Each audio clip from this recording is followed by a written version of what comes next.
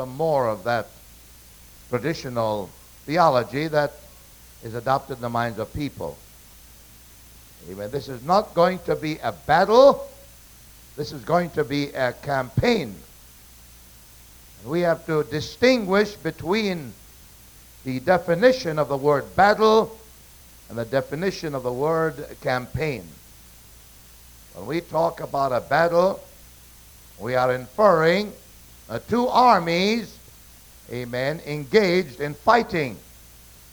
That is called a battle. When we talk about a campaign, that does not necessitate, amen, two armies. It could be a campaign against one party. Amen. And in this case, Armageddon is not a battle that is going to take place between two armies, two earthly armies. Armageddon is going to be a campaign against one army. Amen. And this campaign is not going to be initiated by man, not going to be initiated by Russia, amen, or China, or any other nation on the face of the earth. But it's God's campaign, and it's going to be initiated by God himself. Amen. You don't have to stand to your feet, but we will read from Revelation chapter 16 and verse 16.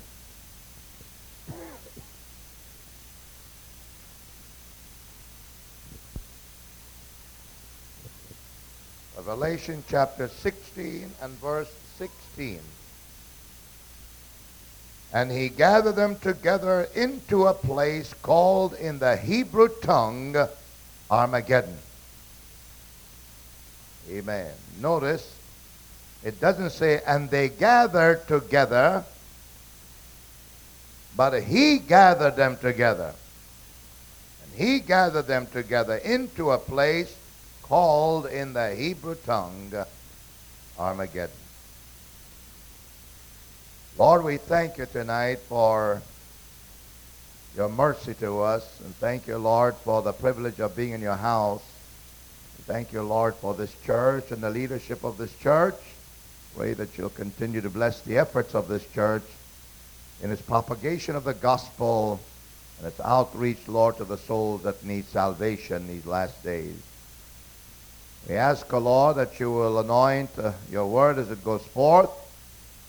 Anoint the ears that listen, Lord, and hear. Anoint the hearts, praise the Lord, to receive. Peradventure there's somebody here that's not ready to meet you. I pray that you will prepare their hearts. Help them, Lord. Make their calling and election sure this night before it's too late. In the name of Jesus Christ, I pray. Amen. Let me first of all define to you the word Armageddon. Outside of the fact that Armageddon is a geographical location located in the extreme north region of the land of Israel, which encompasses, praise the Lord, what is known in the scriptures as Jezreel, Ezraelon, and Megiddo. All of these together make up, amen, the field of Armageddon. This area served as a battleground for many battles, amen, recorded both in Bible history as well as secular history. It was here, amen, that the forces of Barak, amen, met the Canaanites, and they conquered them and enjoyed a great victory over them during the tenure of Deborah, who was one of the female judges, amen, of the nation of Israel during the period of the judges. It was also here that Gideon and his 300 army, amen, surrounded the camp of the Midianites, and they won a supernatural victory equipped with lamps and trumpets amen, and earthen vessels, pitchers. It was also here that Israel suffered its most disgraceful defeat in a battle against the Philistines. And during this battle, Saul, their king, died, and so did his son Jonathan. It was at this time also that the Ark of the Covenant was confiscated from the midst of the nation itself and taken to the camp of the Philistines.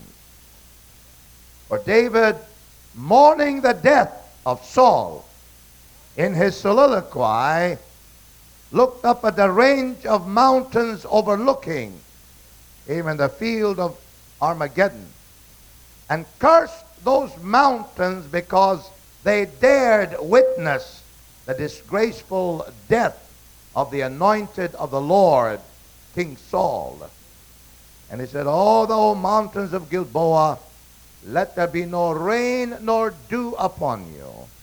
In essence, he was saying, amen, that there'll be no rain on you nor dew, so that you'll remain bare for the rest, hallelujah, of your history. And sure enough, the peaks of Mount Gilboa are as bare, amen, void of any vegetation, any grass, any shrubbery, or any trees of any kind. Napoleon Bonaparte, when he visited the Middle East, he stood on a high ledge overlooking panoramically the plain of Armageddon.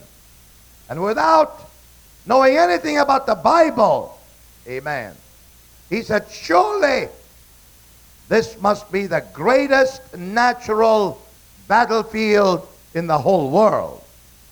And undoubtedly, amen, the last war that is going to be waged on this earth, amen, will be waged here. Hallelujah. What a prediction to be made by a military individual that didn't know a thing about the predictions of the Bible. From the Hebrew language, Armageddon means God hath scattered. God hath buried. Amen. Because that's exactly what God is going to do to the enemies of Israel when they gather together in this place with the intentions of destroying the nation of Israel and confiscating all of the wealth of the land in the Middle East. Hallelujah.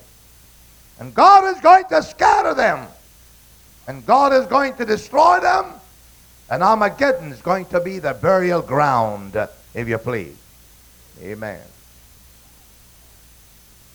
Why is God initiating a campaign of this nature that is going to result in so much slaughter and so much bloodshed? What purpose would God have, amen, in becoming responsible for the death of millions of people at this time in this campaign? Why, hallelujah, God is determined to do it? Well, there are several reasons for that. Amen. And certainly, it is not our right to question God about it. Hallelujah, because he knows exactly what he's doing. Amen. First of all, God intends to bring a great sense of humiliation upon the nation of Israel. To wit, that the people of Israel will recognize and acknowledge Jesus Christ as their true Messiah. Hallelujah. And the prophecy of Isaiah will be fulfilled at this time, when he addressed himself to his own people. And he said, in that day, every knee shall bow. He was initially talking about a Jewish knee. And every tongue shall confess.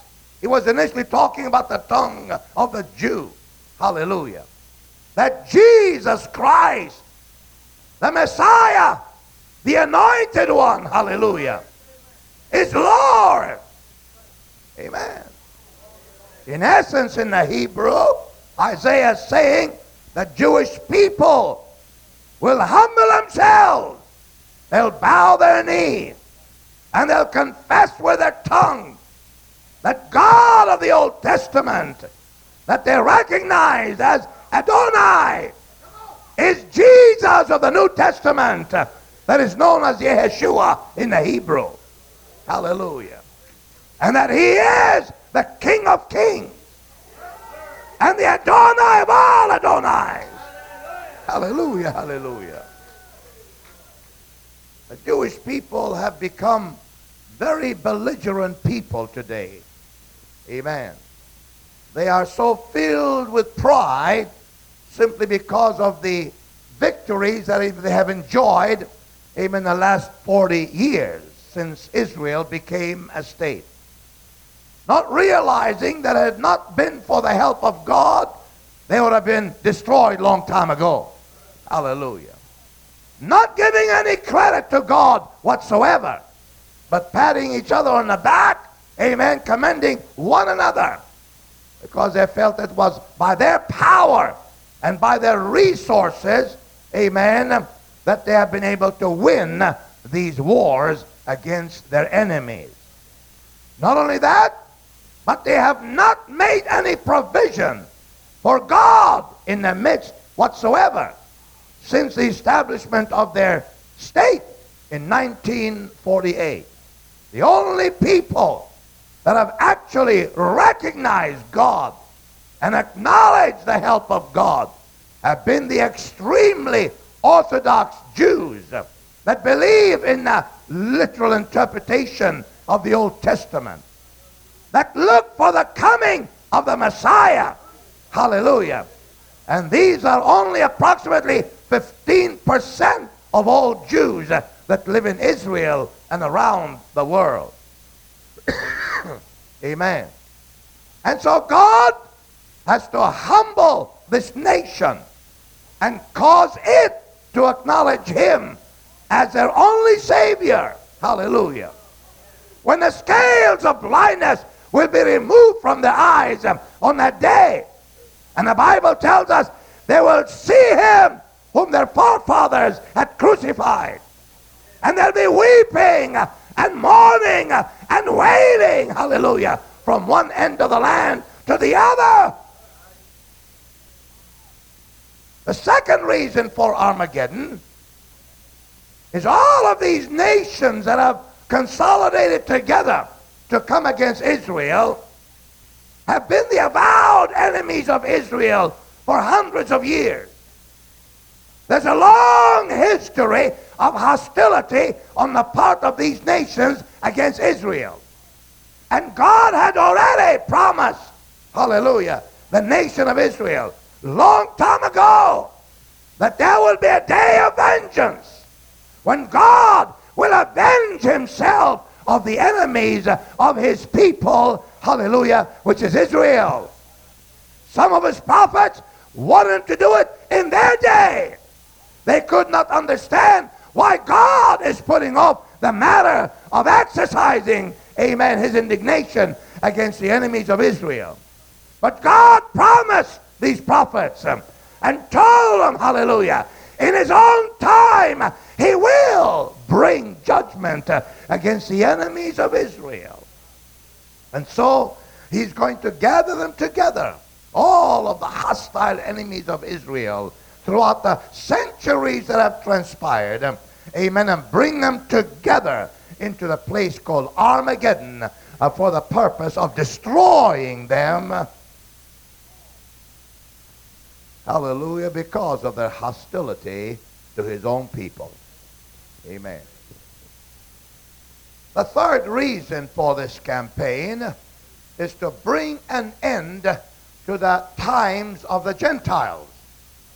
The times of the Gentiles began in the year 606 BC with the reign of King Nebuchadnezzar, hallelujah, over Babylon, which was mighty in those days and dominated the ancient world.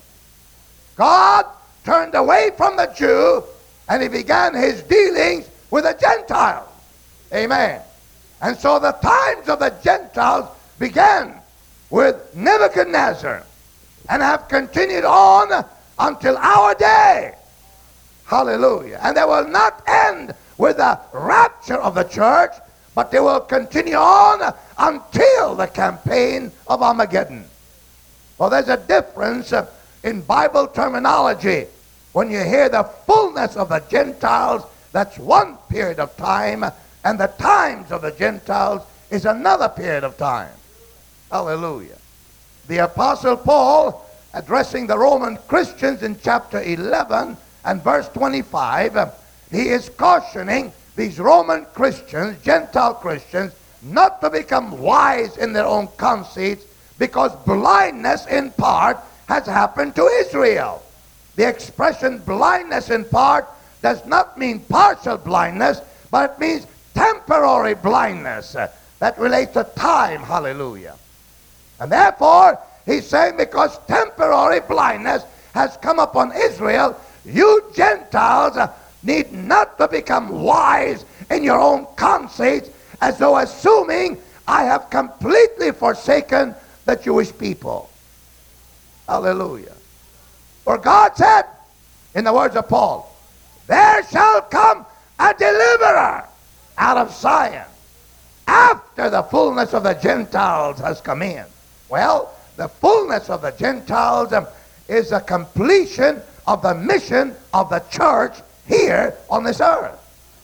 And when the church is raptured, hallelujah, that means the fullness of the Gentiles has taken place, simply meaning God dealing with the Gentiles as far as salvation and redemption is concerned. Then, after that, God will turn and begin his dealings with the Jewish people. But when we talk about the times of the Gentiles, we're talking about the political power of the Gentiles here on this earth. Hallelujah.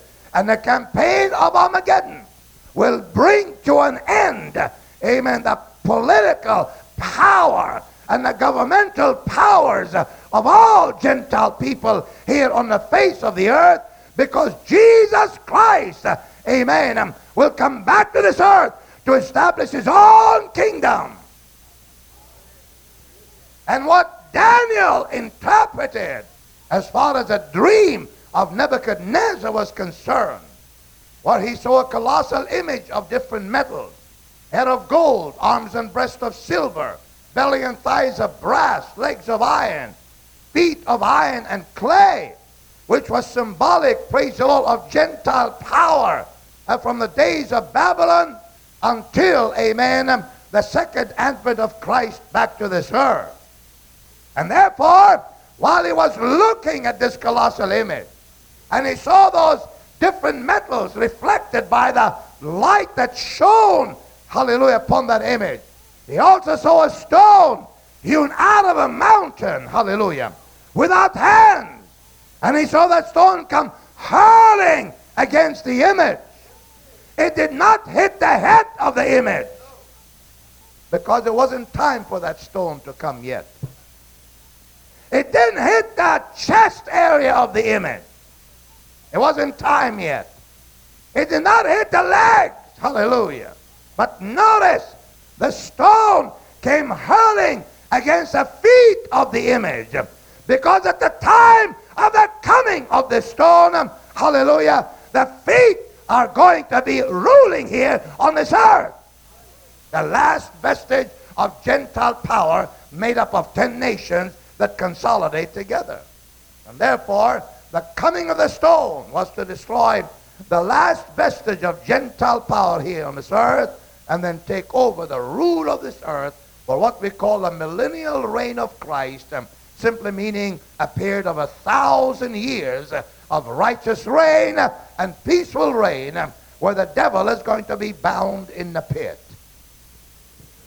Hallelujah. Now, who is going to be involved in Armageddon? The prophet Ezekiel looks out there in the future, and he addresses himself, first of all, to 3 nations that were in existence in his day. He calls them by name: Persia, Ethiopia, and Libya. Persia is a Bible word. Ethiopia and Libya are not original words of the Bible. They're anglicized words. But let's take Persia first of all. Persia is what we know in part today as Iran. Iran is not all of Persia today, only part of it. Hallelujah. Persia continued to exist until World War I, when the British, praise the Lord, won that war. And they occupied the land of Persia.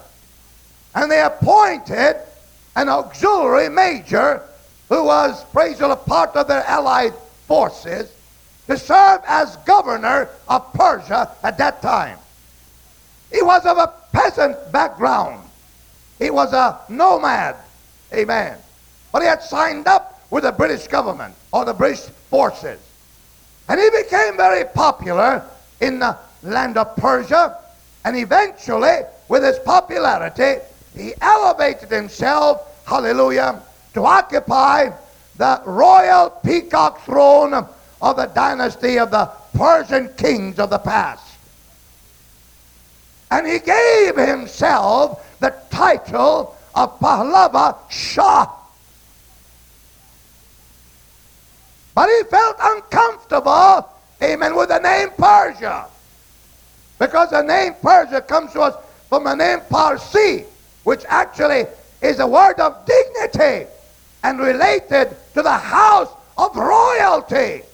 And he felt uncomfortable with that word.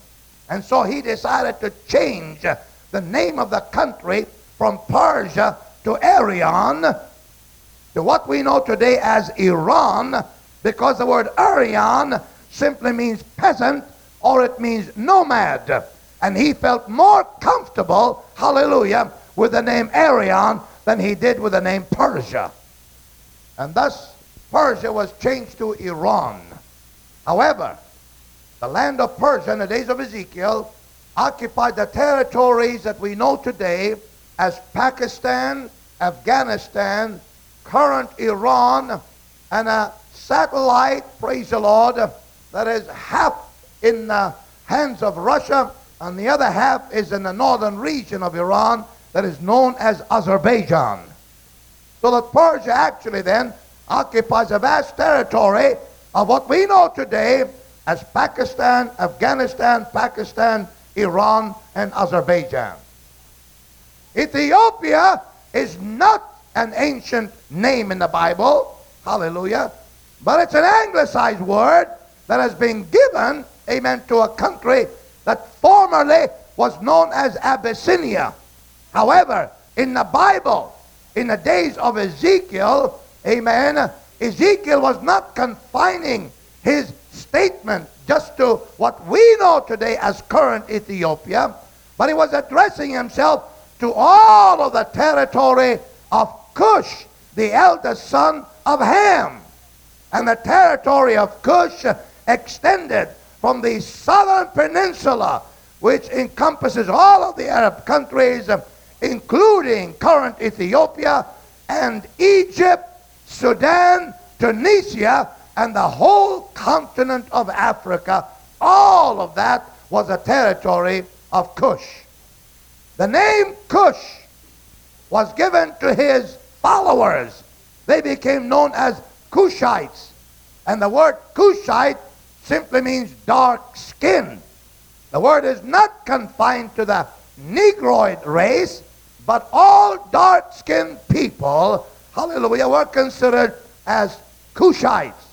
And Cush was the eldest son of Ham.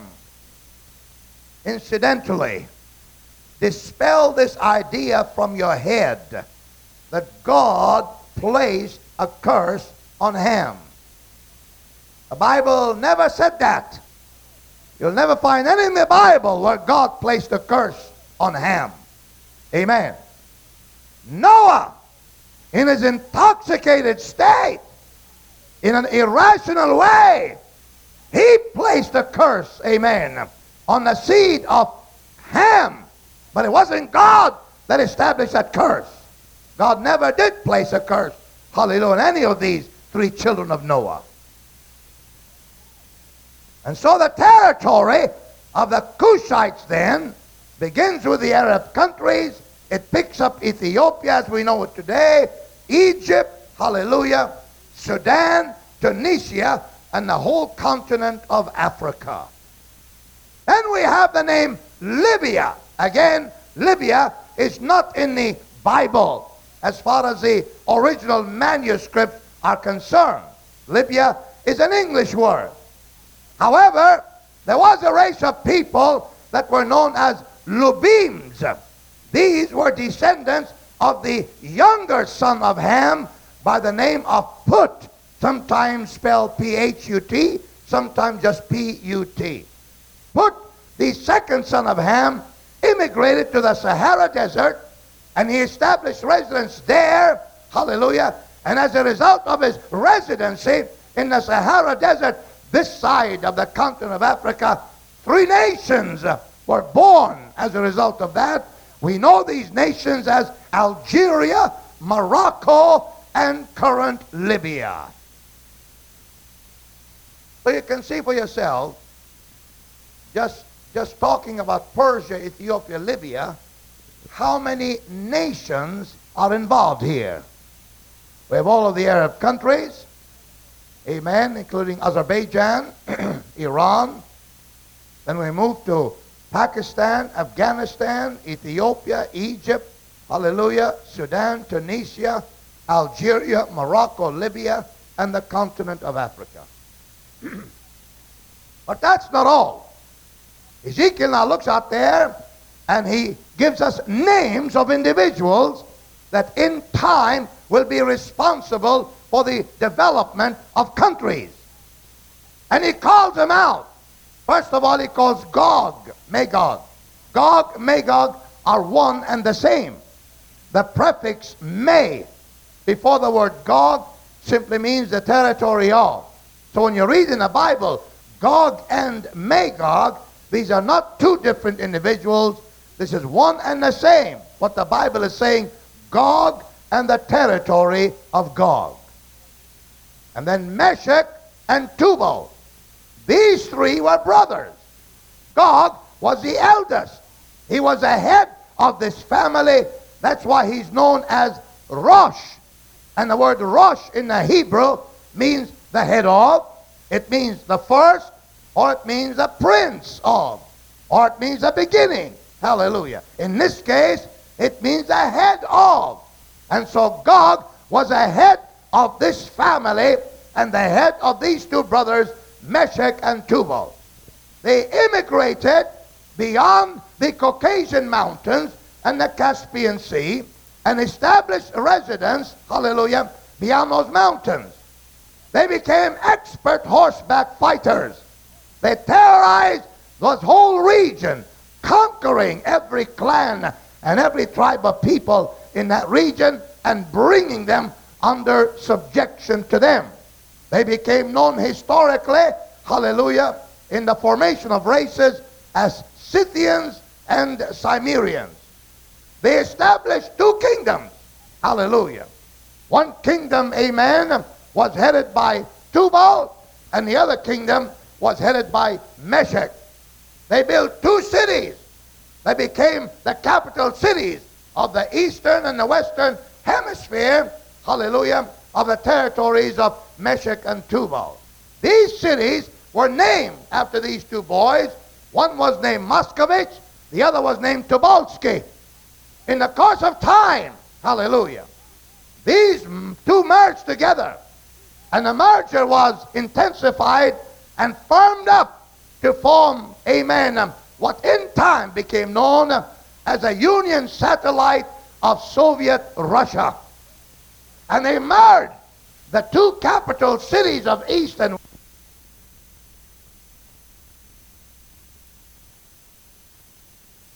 capital city, amen, that became known as Moscovich, and we know it today in its modified name as Moscow. However, there is a thriving city in Soviet Russia that is known as Tobolsky. It has a population of approximately 400,000 people in it today.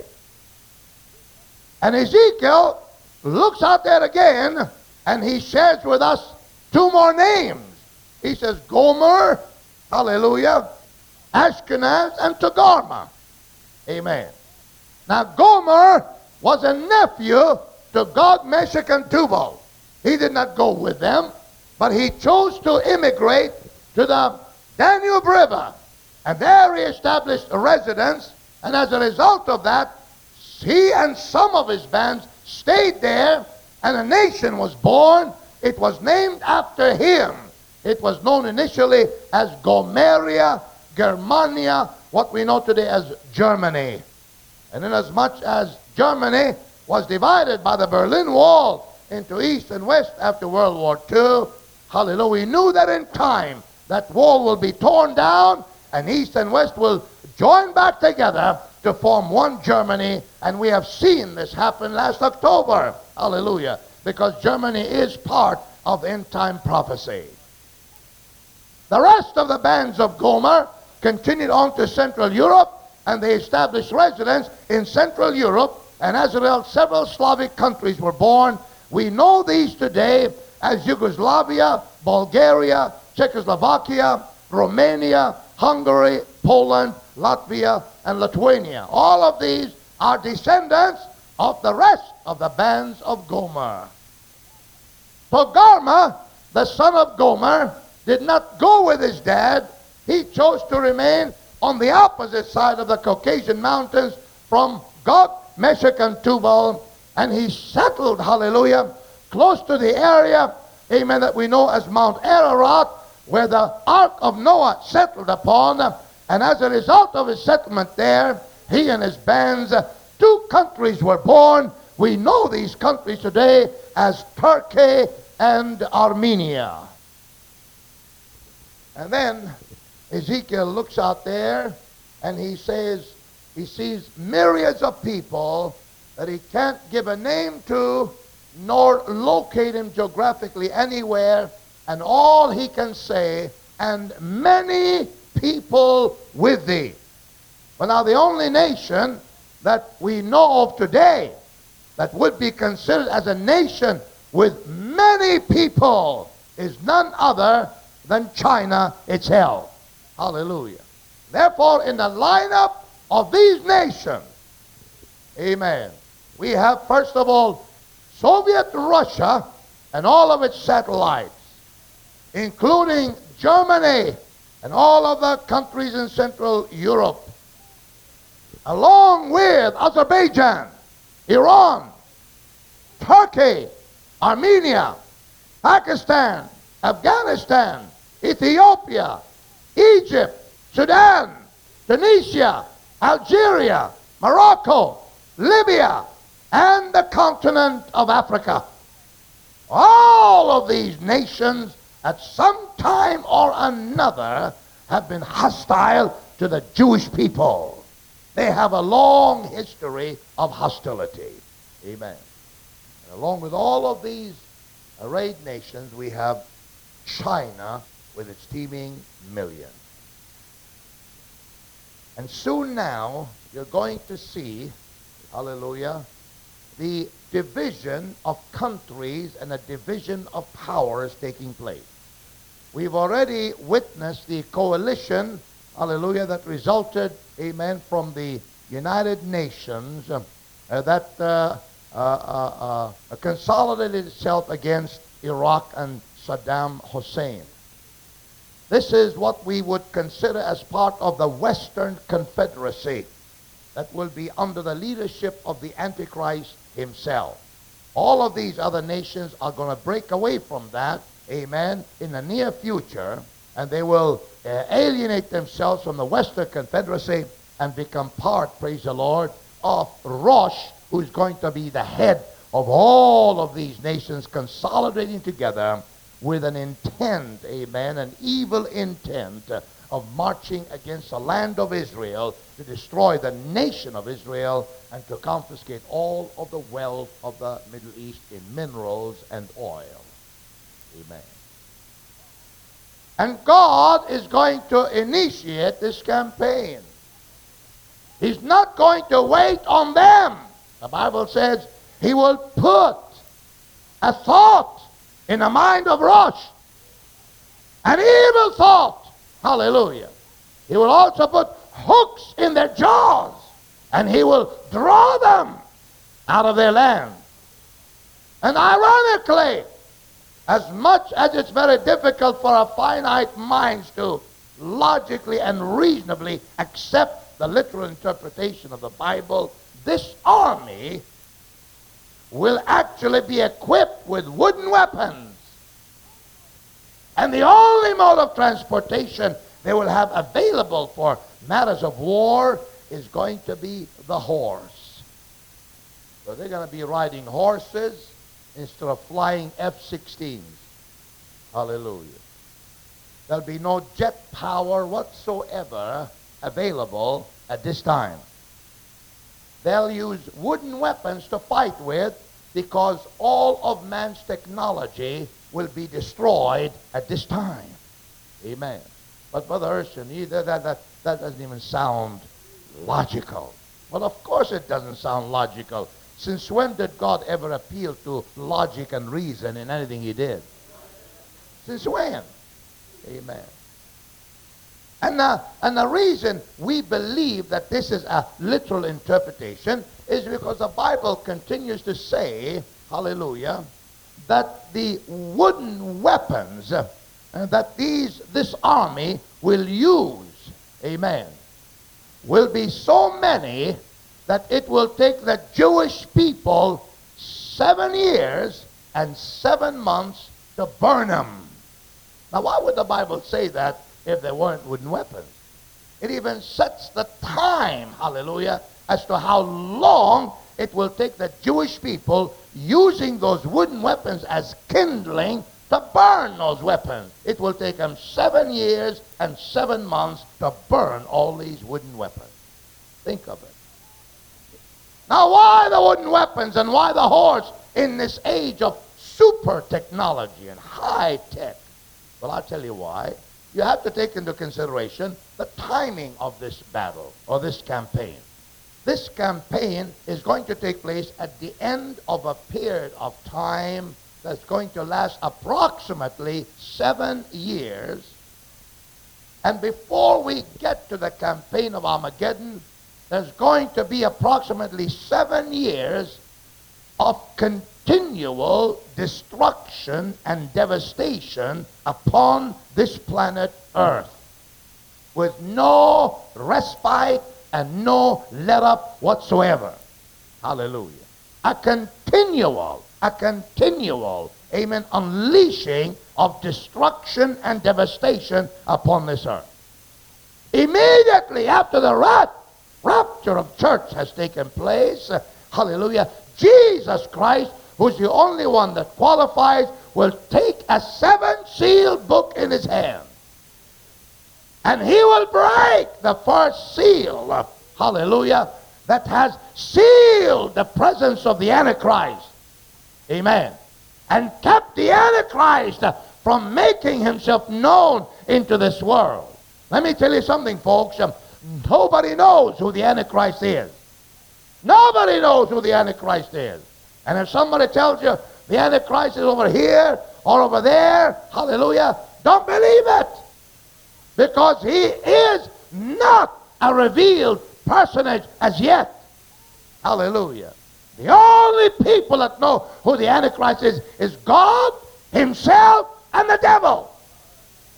Nobody else. He's a nameless character, has no name whatsoever. But he has a lot of titles. He's known as a beast. He's known as the Antichrist. He's known as a nail. He's known as a son of damnation. He's known as a lawless one. He's known as a man of sin. He's known as the Assyrian. He's known as a Chaldean. He's known as the idol shepherd.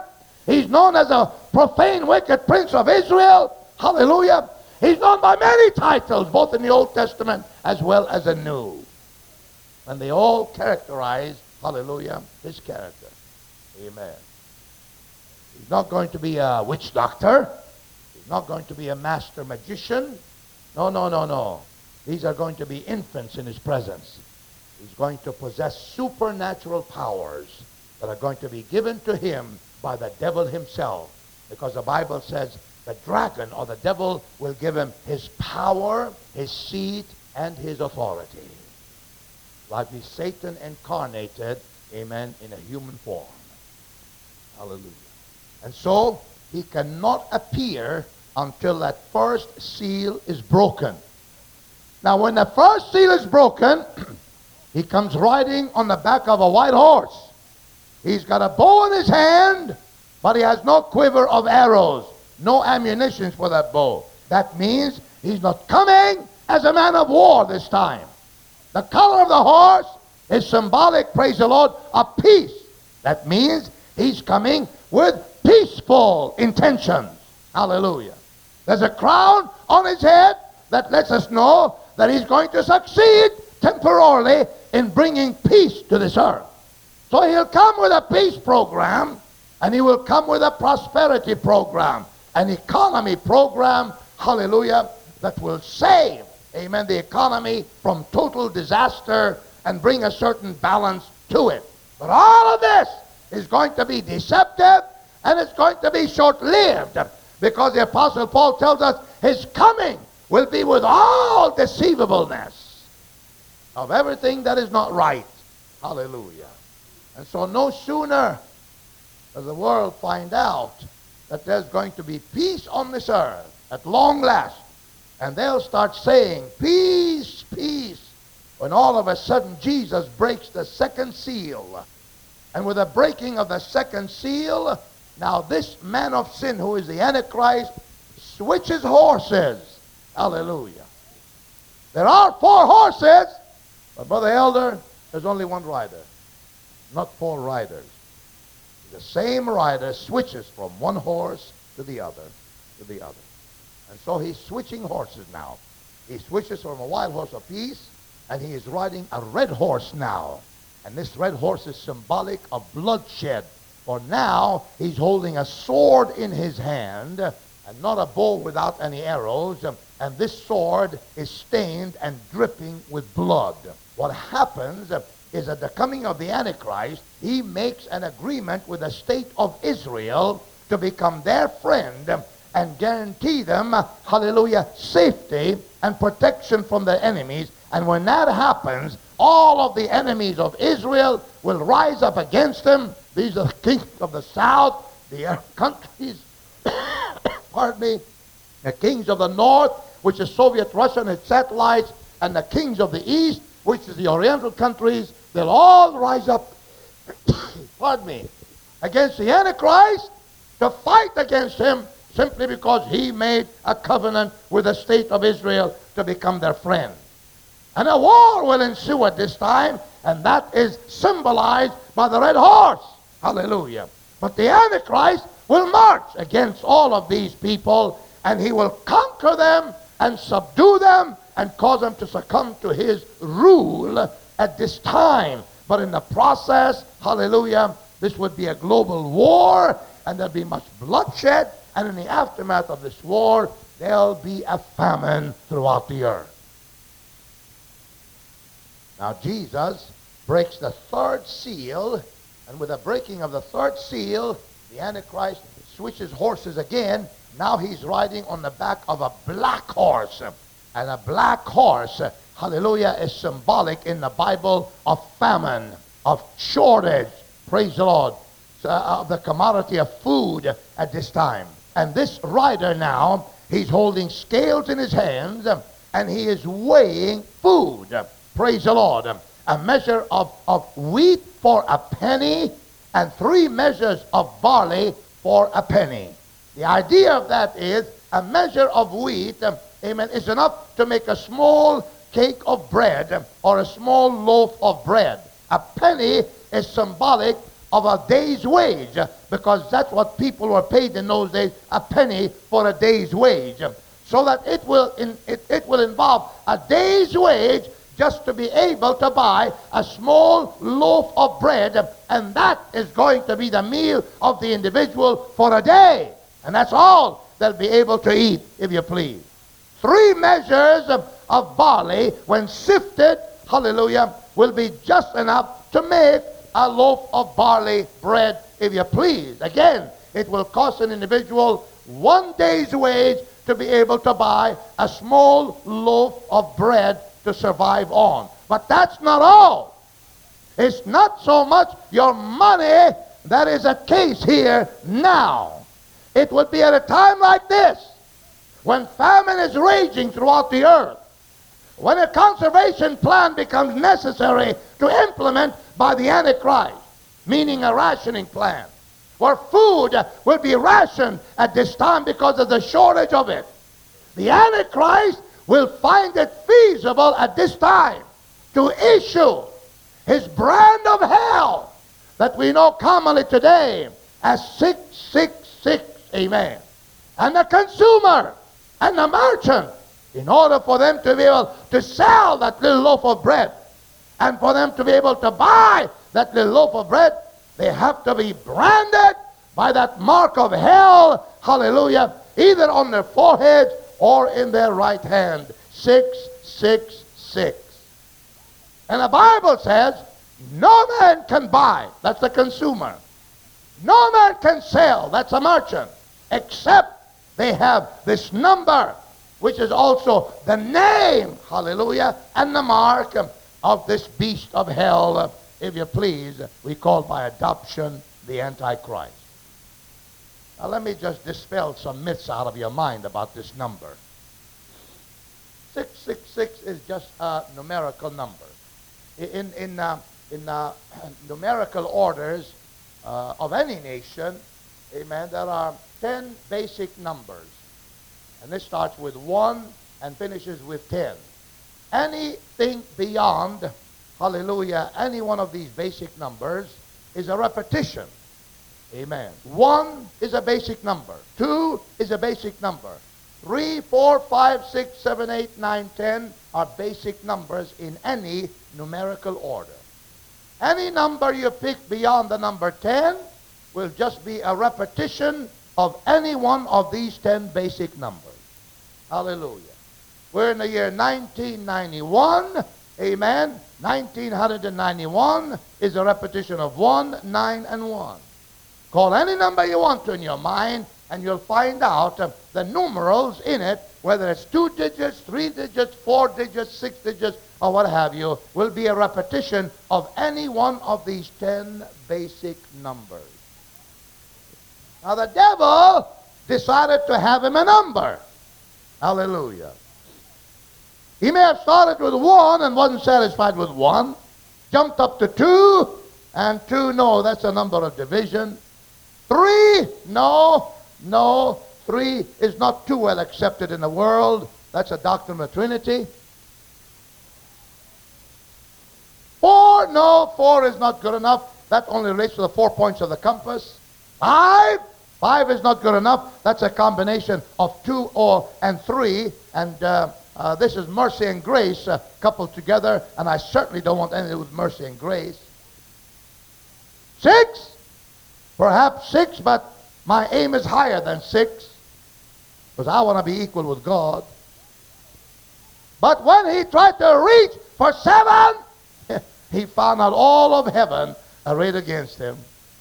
And he couldn't get up to heaven because that was God's exclusive number. Or he couldn't have 7 because that was God's exclusive number. 7 is a number of absoluteness. 7 is a number of completion. 7 is a number, praise the Lord, of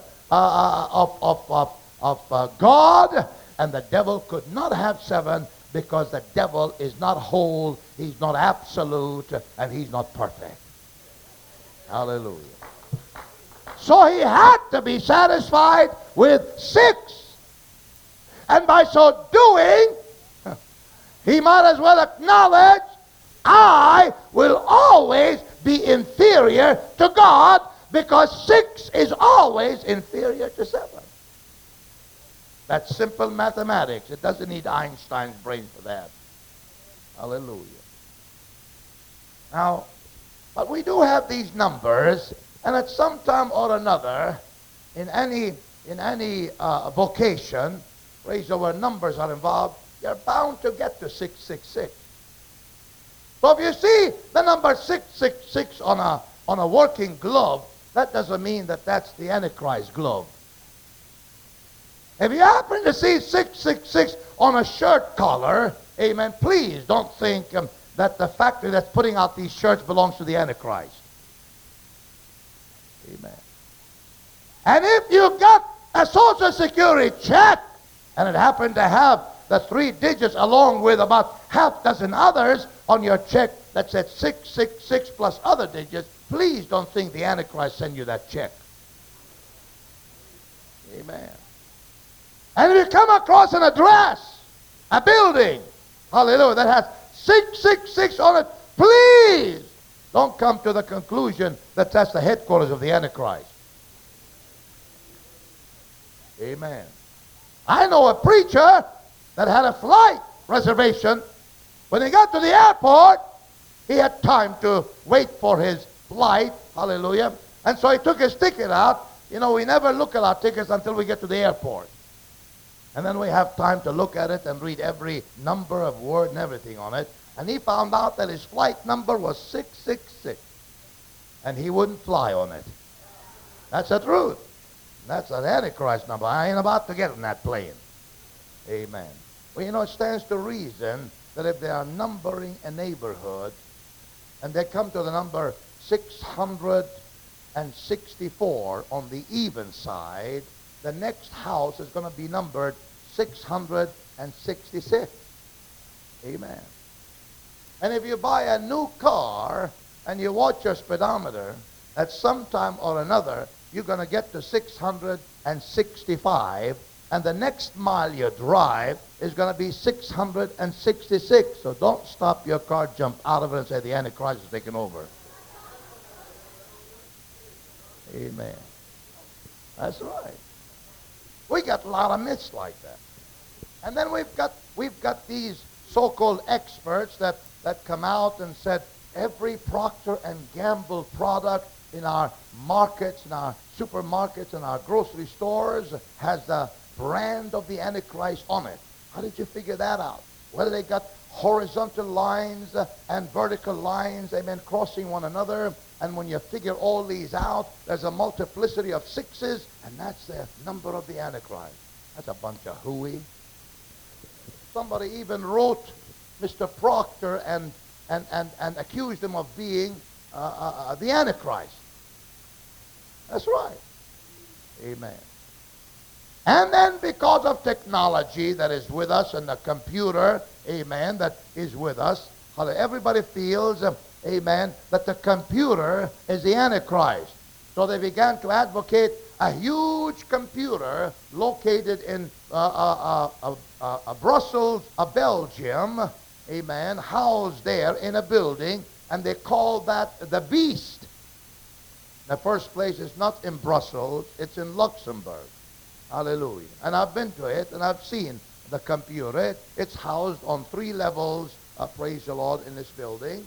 But they call it the Beast, and sure enough, preaching went on real strong about this computer being the Antichrist. Hallelujah. It doesn't take a computer machine that occupies 3 floors to figure out the number 666. That's a very simple number. Amen. And it has 3 digits of equal value, 666. You don't need a computer, amen, to go wild and pretty soon belch out a card and say, that's what the computer figured out, 666. Well, the Bible already told me that. I don't need a computer for that. Amen. It's not such a heavy mathematical equation to figure out. Amen. And then, because of technology, somebody started this rumor around that they're going to put this number under the layer of the skin, and it's going to merit a laser beam to be, hallelujah, pointed at the area where the number has, so that it will reveal this number. Where do you find that in the Bible? Don't you think that's a wild guess? Amen. People don't realize that God has never depended nor utilized man's ingenuity to fulfill his purpose. Amen. And there is nothing in the Bible that deals, praise the Lord, with such complicated thinking whatsoever as to this number. All that the Bible says is that number, amen, will be placed on the forehead or the right hand. Not in your back pocket, not on a shirt collar, not on a working glove, not even on a license plate in Israel. Sure, they got them, but there's a reason they got them. They got them on all of the Arab cabs. And it's not just 666 by itself. They've got 6 sixes plus 3 or 4 other numbers. And the reason they have that is because they want to distinguish between an Arab cab and a Jewish cab. And that's all there is to it. Hallelujah. There are no beans about the Antichrist over there. Amen. The Bible says that this number will be placed on the forehead, or it will be placed in the right hand. It says that several times. Hallelujah. It's not going to be on a credit card. It's not going to be on a paycheck. It's not going to be on a bank account. Amen. It's going to be on the person. And it's going to be a visible number for your information. Everybody is going to walk around with that number visible on their forehead or in their right hand. Hallelujah. The reason I say that, because this is not a new number. The devil got this number hundreds of years ago. And he tried to use it one time before, but he was premature, amen, with its use. And therefore, he abolished the idea until such time when he felt it would be the right time to bring back that number and use it again. And the first time he used it, praise the Lord, on people that were devil worshippers, and they had sold their soul to the devil, amen, and they wanted to be identified as the devil's followers, and so they were marked with the number 666. Not only that, but in several ancient languages, there are letters in their alphabet that has numerical value to them. Amen. And therefore, when the Bible says that this number will also be the name, and it also serve as a mark, that in the language that the Antichrist will use, hallelujah, this number will also reveal his name at that time. Because in these ancient languages, you could pick certain letters of the alphabet, find out their numerical value, hallelujah, and try to, amen, correspond. The Phoenician language, in the Latin language, in the Grecian language, hallelujah, there are letters in these languages that have numerical value, that you can correspond the value of the letter to the number, and you can find out what the name is. Amen. Now, the number will be issued at the breaking of the third seal, because now the Antichrist has got power to wield. He's got control of all food products here on this earth, and nobody can eat or survive unless they receive this brand of hell. And the world will realize that, and they will succumb to the wishes of the Antichrist. Amen. And millions of people will allow themselves to be branded by this brand of hell. And when they are branded, they become the total possession of the Antichrist, because these 3 digital numbers of equal value are not there by accident. They represent, praise the Lord, the economical power, the political power, and the ecclesiastical powers of the Antichrist. And every one of these 6s is related to the area of power that the Antichrist is going to exercise. The Bible tells us that he will be, praise the Lord, the head of the world government. That's a political power. That's involved, that first 6, hallelujah. The Bible says that he will have charge of all of the treasuries of gold and silver in the world. That means that he'll be the head of the economy of the world. That involves the second 6. The Bible also tells us he's going to be the God of this world, the high potentate of this world. that people will bow and worship his image, if you please, so that he'll be the head of the ecclesiastical system, apostate in nature in that day. Therefore, he'll be the head of the political, economical, and ecclesiastical systems of the world. And every one of these sixes encompasses one of these areas of power. So that when a man takes these 3 sixes on his forehead, he becomes a total possession of the Antichrist and subject to his political, economical, and ecclesiastical rule at this time. Amen. But now there'll be a lot of people that will refuse to take this mark. And as such, he switches rides now from the black horse, he switches now to the pale horse, and he rides a pale horse of death now. And the Bible says power is given unto him. That means that he is the rider of the pale horse, and power is given unto him, amen, to kill. And as a result of that power given to him to kill, 1/4 of the population of this earth will die. And that's in the first 3.5 years of that 7-year period. 1 billion people will be killed because they refuse to take the mark of the beast. And not all of them are going to heaven. Just because you get your head cut off by the Antichrist don't mean that you won't go to hell. Especially if you've heard this gospel even only one time. You can go to hell with a head or without a head. It doesn't make much difference. Hallelujah. And the Bible tells you very, very clearly, if you can't keep up with a footman, the slowest form of motion, how in the world can you keep up with a horse? And if you can't serve God in a time of peace, how will you do in a day of destruction and devastation? That's what the swelling of Jordan means. Amen. And so he will be given power to kill by the sword. He'll be given power to kill by plagues, by pestilences. And the expression wild beast does not relate to animals. It simply means terrorism. He will terrorize the world at this time. And the world, amen, will be controlled by demon spirits, producing a reign of terror unprecedented in human history. Hallelujah.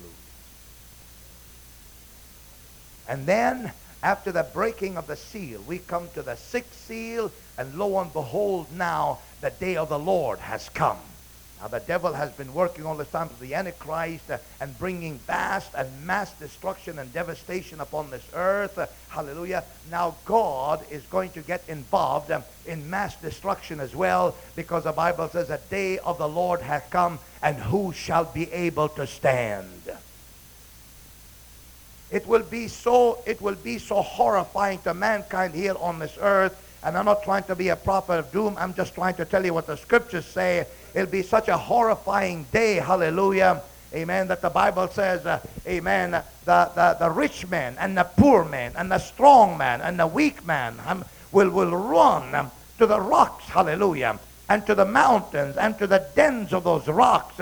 And they will cry out, fall on us and save us from the one who sitteth on the throne, for the day of his wrath has come, and who shall be able to stand it?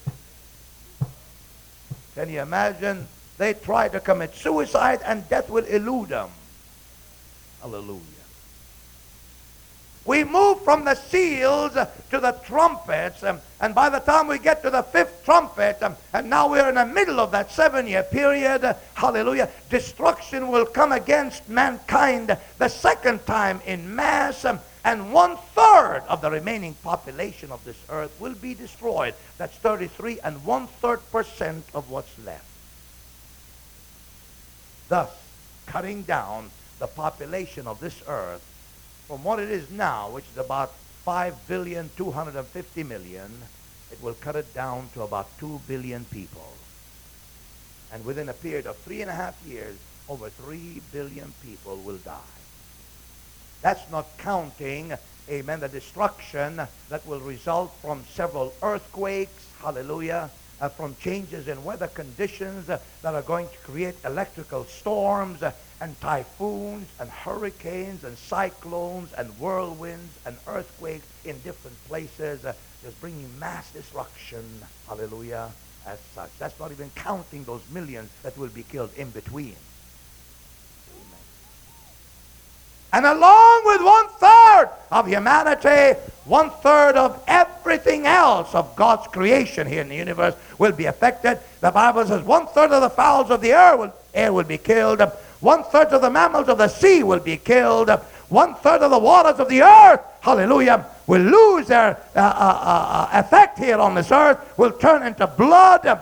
1/3 of the beasts of the field will be killed. 1/3 of all creeping things will die.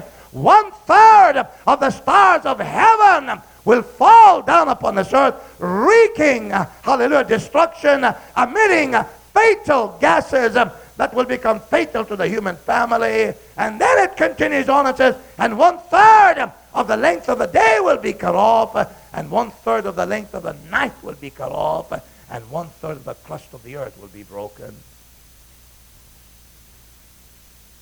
The earth right now has been placed on its axis, hallelujah, in a position, praise the Lord, of about 45-degree angle, so that the whole world will experience seasons. Amen. And the earth has a perfect circumference. And that is why it's perfectly balanced. And now when 1/3 of the crust of the earth will be broken, the Bible tells us in the words of Isaiah and Joel, hallelujah, that the earth will rock and reel now under the impact of the judgment of God. It will lose its equilibrium, and it will lose its precise balance. Amen. There'll be such a shaking of the elements, disrupting the order, praise the Lord, amen, of nature itself, and bringing destruction such as the world has never seen before. And as a result of that, the Bible says 1/3 of the light of the sun will be cut off, and 1/3 of the light of the moon will be cut off automatically, because the moon doesn't have any light of its own. It only reflects the light of the sun. And whatever affects the sun affects the moon automatically. Amen. And then the Apostle Peter tells us, and all of the works of man here on this earth will be destroyed. That means his technology will be wiped out, all of his resources will be destroyed, and man will revert back to his primitive, hallelujah, status by the time God gets through when we come to the campaign of Armageddon. And that is why he's going to revert to the horse as a war animal for transportation. And he's going to have to cut the tree down to make a wooden weapon, because that's all the time he's got to get him a wooden weapon. And they'll start their trek from the land of God. Amen. Soon now China will cross, hallelujah, from their place, amen, on a highway prepared that will bring them all the way to the land of God for Soviet Russia. And all of these nations will consolidate there, and they'll start their march. Russia has been saving horses and accumulating horses in the last 2.5 decades, to wit that they have now 26.5 million horses. America, which has the largest number of horses next to Russia, can only boast of 8.5 million horses. Russia has 26.5 million horses. And they have a crossbreed of a Belgian horse and an Arabian horse to produce a species of a horse that will have both endurance and speed in this time of war.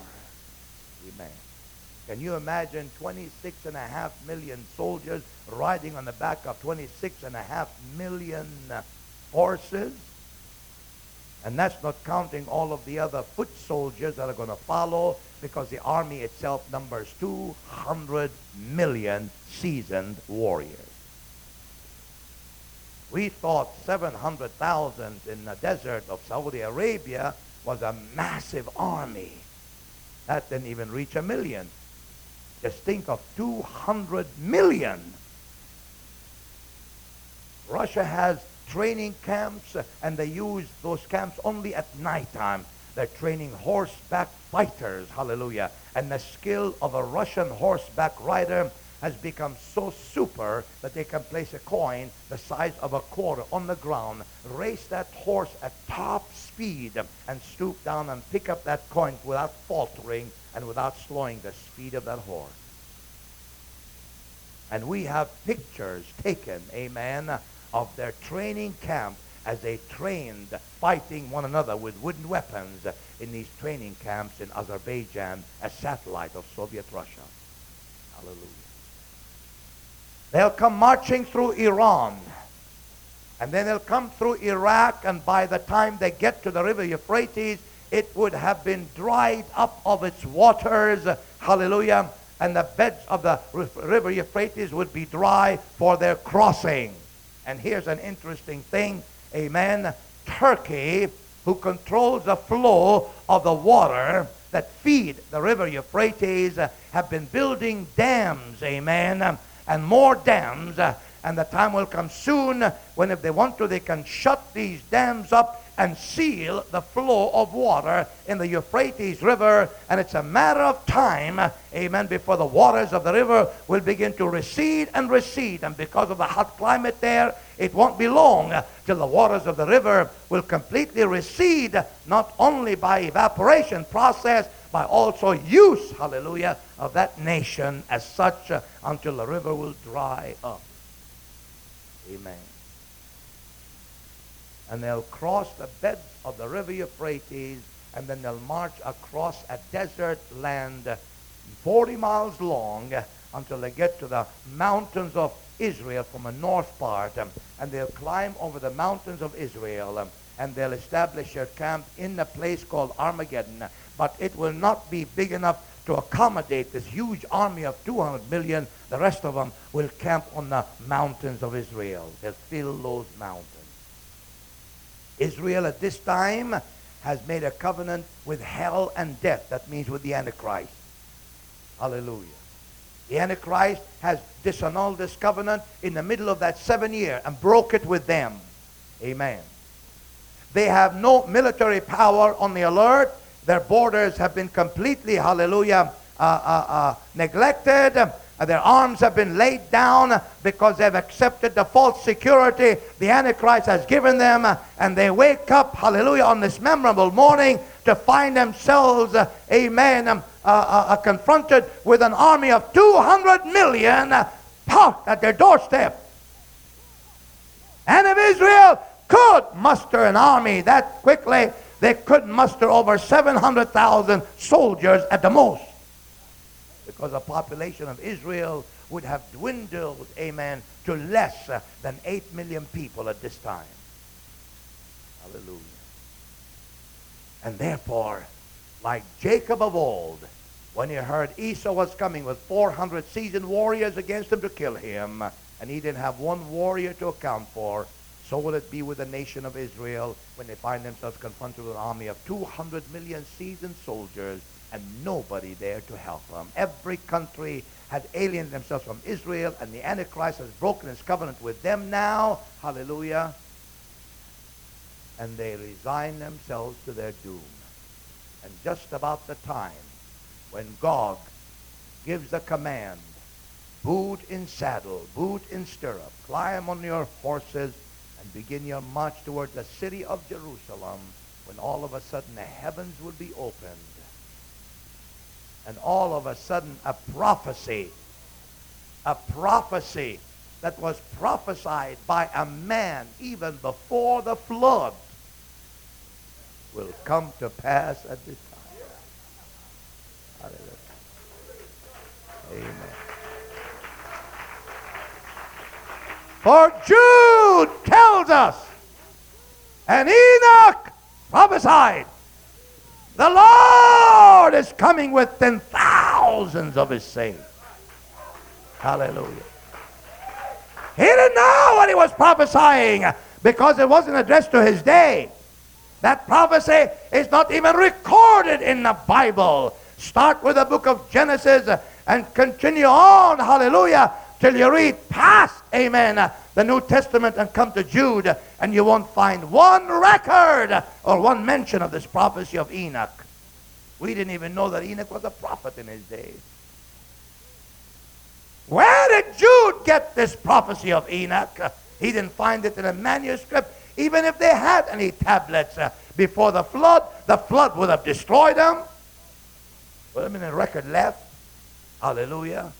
So we have to conclude that God gave Jude direct inspiration about this prophecy, and Jude is writing it in that one little chapter that he has in the Bible. But my, what wealth, hallelujah, of information we have in that chapter. And he's saying, and the Lord is coming, Enoch said, with 10,000 of his saints. For what purpose?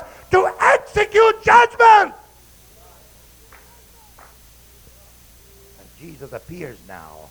And with him come the saints of God that have been raptured to be with him. Well, we're coming back with him, you know. And he's not riding on a donkey now. He's riding on a white horse. He's coming as a conqueror. He's coming as a King of kings and the Lord of lords. And the Jewish people will see him. And all of a sudden they realize, amen, this is the one that their forefathers had crucified. And they'll recognize him as the true Messiah. And they'll fall down on their knees.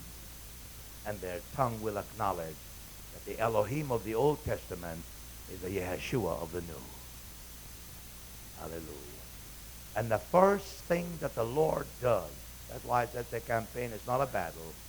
Amen. There's no earthly army, hallelujah, confronting this confederation of nations. The first thing that the Lord does is smite this army with blindness. And pandemonium breaks loose among them. They start killing each other with the sword. And thousands die. And then he smites them with a fatal plague, and they begin to fall dead on the soil of Armageddon like flies. Hallelujah. And then he summons hailstones. No, he doesn't need nuclear power. He doesn't need man's weapons. Hallelujah. He's got resources, amen, that man will never reach. He summons hailstones, every one of them weighing a talent equivalent to 60 pounds each in weight. Millions of hailstones, each one of them weighing 60 pounds, raining like missiles upon these people, just crushing skulls and killing them, hallelujah, and felling them to the ground, and thousands and millions will die as a result of that. And then God will summon the sun. You don't need a nuclear explosion to create heat. No, sir. All right. He'll cause the sun to intensify its heat 7 times above normal. And if the heat, like I know it in Israel, hallelujah, gets up to about 110 degrees, amen, multiply that by 7, and it's going to be 700 degrees hot. Oh, Lord. You usually put your roast in your oven, and you turn your oven to about 400 degrees, about 450 degrees maybe. Try to stick your hand in there.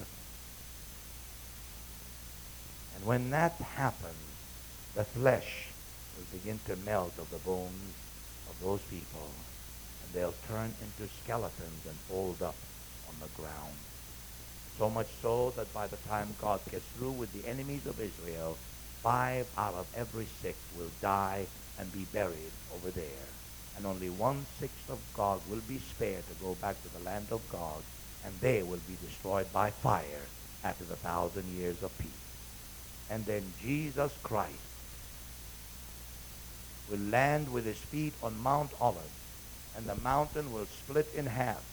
And these 2 halves will be pushed asunder, and water will come from underneath the city of Jerusalem. There is a river under the ancient city of Jerusalem that is fed by natural springs. I know it's there because I swam and waded in it for about 3 hours with a flashlight in my hand. I had to tie a rope around my waist and tie the other end of that rope to a column, amen, at the entrance underneath the city, because it's very dark and it's a wide area, and I knew I would be lost if I didn't tie myself. And I waded in those waters underneath the city. There's a river underneath that city, and the river's course will be changed to flow into this canal that will be formed as a result of the splitting of that mountain. Hallelujah. Not long ago, the largest international touring agency were contemplating building a large resort hotel on top of Mount Olivet for tourists that come to the Holy Land. And they had, amen, a team of geologists just before they finalized their plans to check the ground formation, just to make sure that they could put a structure of this size, amen, on top of that mountain. And when those geologists finished their examination, hallelujah, and their appraisal of that area, they sent their report back to their office in London, and they told them, we do not recommend the building of a structure of this nature on this site at this time, because this area is destined for an evolutionary change in the near future. Hallelujah. Didn't even know that the Bible talks about the mountain cracking up in half. And yet these geologists said that this area is destined, hallelujah, for a drastic ground change. Amen. So we don't recommend you building this well, because it'll go kaput if you put it up there. And then Jesus is going to come to the east gate that has been shut and sealed all these years, and make his entrance into the city of Jerusalem as the King of Kings and Lord of Lords, and establish his reign there for 1,000 years. And we are coming back with him. Hallelujah. And what's so beautiful, we're coming back to rule and reign with him. We're going to be the kings and the priests, hallelujah, in his kingdom. Today, you're subject to the civil laws of the land. And some of us don't like them, some we like. Amen. Hallelujah. But tomorrow, the civil courts are going to be subject to us and King Jesus. Because we're going to be occupying thrones, and we're going to be the priests that are going to serve in his temple. Hallelujah, hallelujah. Amen. And what is left on this earth by the time God gets through will be less than 1 billion people. And after 1,000 years of peace, for a short season, the devil will be loosed, amen, to get all of these nations that had been left on this earth and ushered into the millennial reign of Christ. He will cause them to rise up against Jesus and the church and the saints of God. And this time, God is not going to mess around with them. He's going to call down for fire and destroy every one of them. And after that, the white throne judgment, where hell and death will be cast into the lake of fire forever. Time will cease and will be ushered into the realm of eternity.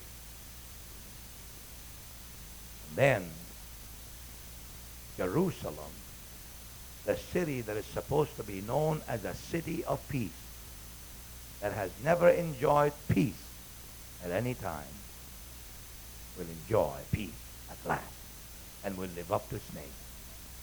It was known as Salem, and I'm closing.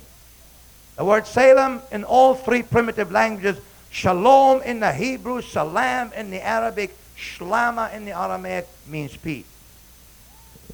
And the first king of the city of peace was known as Melech Tzidkenu. We call him Melchizedek, but that's a wrong pronunciation. It's Melech Tzidkenu, simply meaning king of righteousness. In the course of time, hallelujah, this city that was known as Salem had 4 letters added to it, Jeru, and became known as Yerushalayim, or Jerusalem, which simply means now the city of extended peace. That's why when God built a city up there in the parapets of glory for you and I, he didn't call it Salem, he called it the city of extended peace. And would you believe it? Inasmuch as the first king of the city of Salem was known as King of Righteousness, the last king of that city is going to be known as the King of Righteousness as well. Praise the Lord! It's worth living for him. Hallelujah. Let not your hearts be troubled. You believe in God, believe also in me. In my Father's house are many mansions. I go to prepare a place for you. And if I go to prepare a place for you, I will come back, hallelujah, and receive you unto myself, that where I am, there ye may be also. Hallelujah. I don't like modest songs. I don't like sentimental songs. I don't like hooey songs that don't make sense. Amen.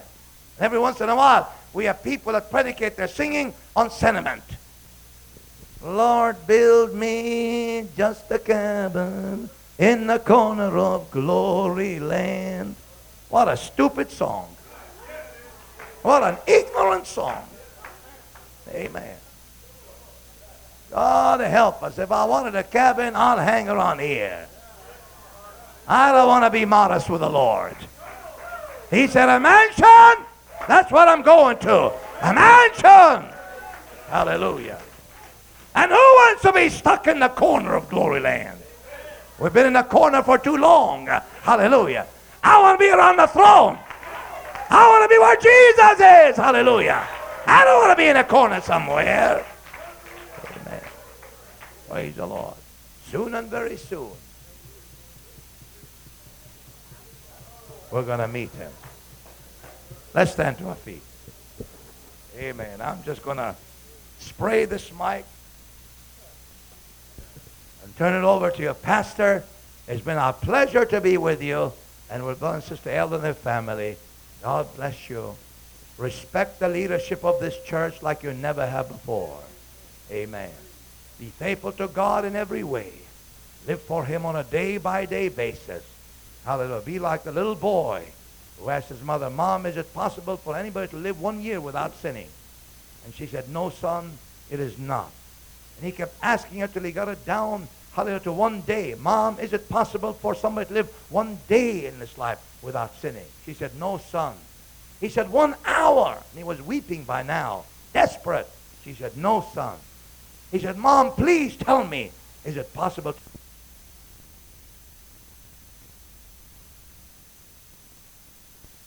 without sinning? She smiled at him and she said, yes, son, I believe it's possible for a person to live 1 minute in this life without sinning. And he smiled and his face became radiant with a veil of tears rolling down his cheek. And he looked at his mom and he said, Mom, you know what? From now on, I'm going to live my life minute by